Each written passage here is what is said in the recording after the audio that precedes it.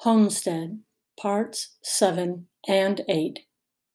Gather my shattered wits. Amazingly, I lived through the next week and into the following week without falling into a heap of withered anxiety. If I had been a plant, I'm certain that my leaves would have turned brown and scattered to the four winds. As it happened, I turned out to be more resilient than I expected. At first, I kept busy organizing my supplies. I grabbed my banking notebook, a hard-covered thing, and took a seriously honest inventory. The cupboards weren't bare, but they were hardly full either. I realized with chagrin how much food I threw away on a daily basis. In ordinary times, if we didn't feel like leftovers, we gave them to the chickens. Oftentimes, bones were given to the dog with plenty of meat still attached, and I had let milk spoil in the refrigerator more times than I could count. Suddenly, waste didn't seem like a minor happenstance. It felt like a crime. It wasn't until nearly 2 full weeks had passed that I finally got word from Dana. Ben stopped by on that second rainy Wednesday morning with a satchel slung over his broad shoulders. He made his way inside the kitchen door after I had identified his unique "Heya" and told him to come in. His face looked older, lined with concern, his eyes a little sadder, like he had seen troubling things. More troubling than our small town techno disconnect? I wasn't sure, but he forced a smile as he dug into his bag. Feel a little like Santa delivering gifts to waiting families. He pulled out a folded envelope. Hope this helps. Despite the grin, worry lines formed around his eyes. Gluttonously, I snatched it, tore open the envelope, and living in paradise? I felt so proud of myself. One of the deadly sins, I know, so I should have surmised I was heading for trouble. By Thursday afternoon, I had cleaned the whole house, organized all the kitchen and downstairs storage shelves, written a complete inventory list, and even clipped the hedges so the house looked neat, outside as well as in. By 5 in the afternoon, I was in a pleasant state of exhaustion and treated myself to a tall glass of sun tea. I sat relaxing before the garden, under the grape arbor, on the rickety old wooden swing, which was still serviceable if I didn't sway too far. The sound of a distant siren caught my ear. I remember thinking that it was in my imagination, a memory of some cop show where sirens blared across a cityscape. But this was rural countryside, a quiet backwoods world where police hardly bothered to flash their lights, much less sound a siren. If one rolled up close behind, that was signal enough to pull over and find out if you'd surpass a 30-mile-per-hour speed limit, a definite no-no that earned a standard ticket and the accompanying fine. The siren continued unabated. No routine practice or alert for a single driver. My heart began to pound. I rose and glanced around. No smoke rising.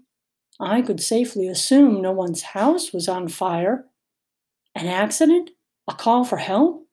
I squinted at the falling sun. It was still bright, and I could easily traipse to town and see what was happening. But what good could I do? I'd more likely just get in the way. Conflict tightening my stomach into knots, I paced back to the house with my empty glass in hand. Josh jogged along the road. I blinked and waved. "Hey, you heading to town?" He nodded, slowing his pace, but still moving forward.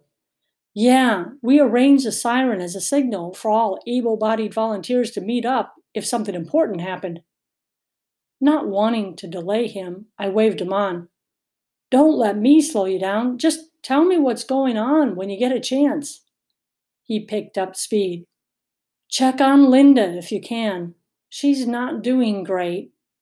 I called after him, "Sure thing," though checking on Linda was last on my list of want-to-dos.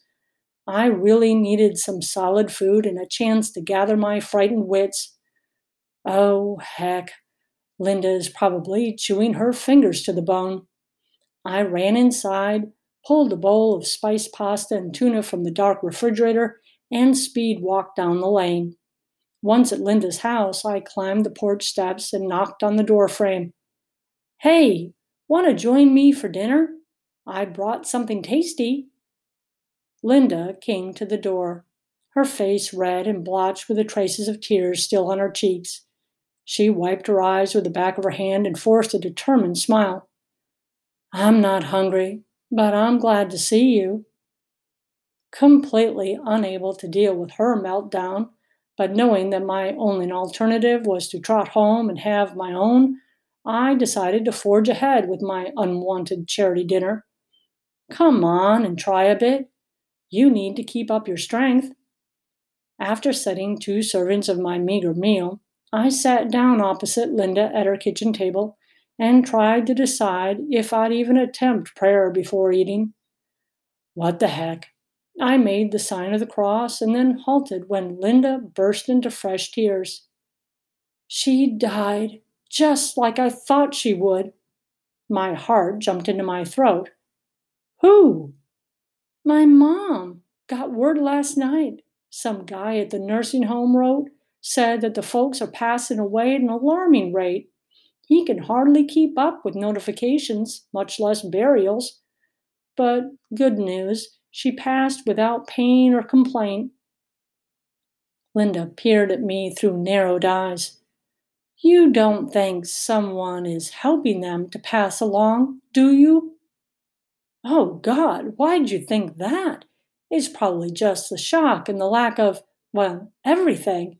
Medicine must be hard to come by, and I didn't know what else to say. Knowing that the at risk population was succumbing for a whole range of very good reasons hardly made it more acceptable. Linda stared at the tabletop, her eyes dry now, but her gaze unfocused. I just don't know what to think. It's like evil has been loosed against everyone. I don't know what terrible thing will happen next. She sniffed and glanced up. Do we deserve this? Dread rose like a monster inside me. I forced it down with the fact that Dana and Juan were due home in the next few days, and they would help us manage through our dark future. Thank heaven for my kids. So, has Jared started home yet? A shout brought us to our feet. It sounded like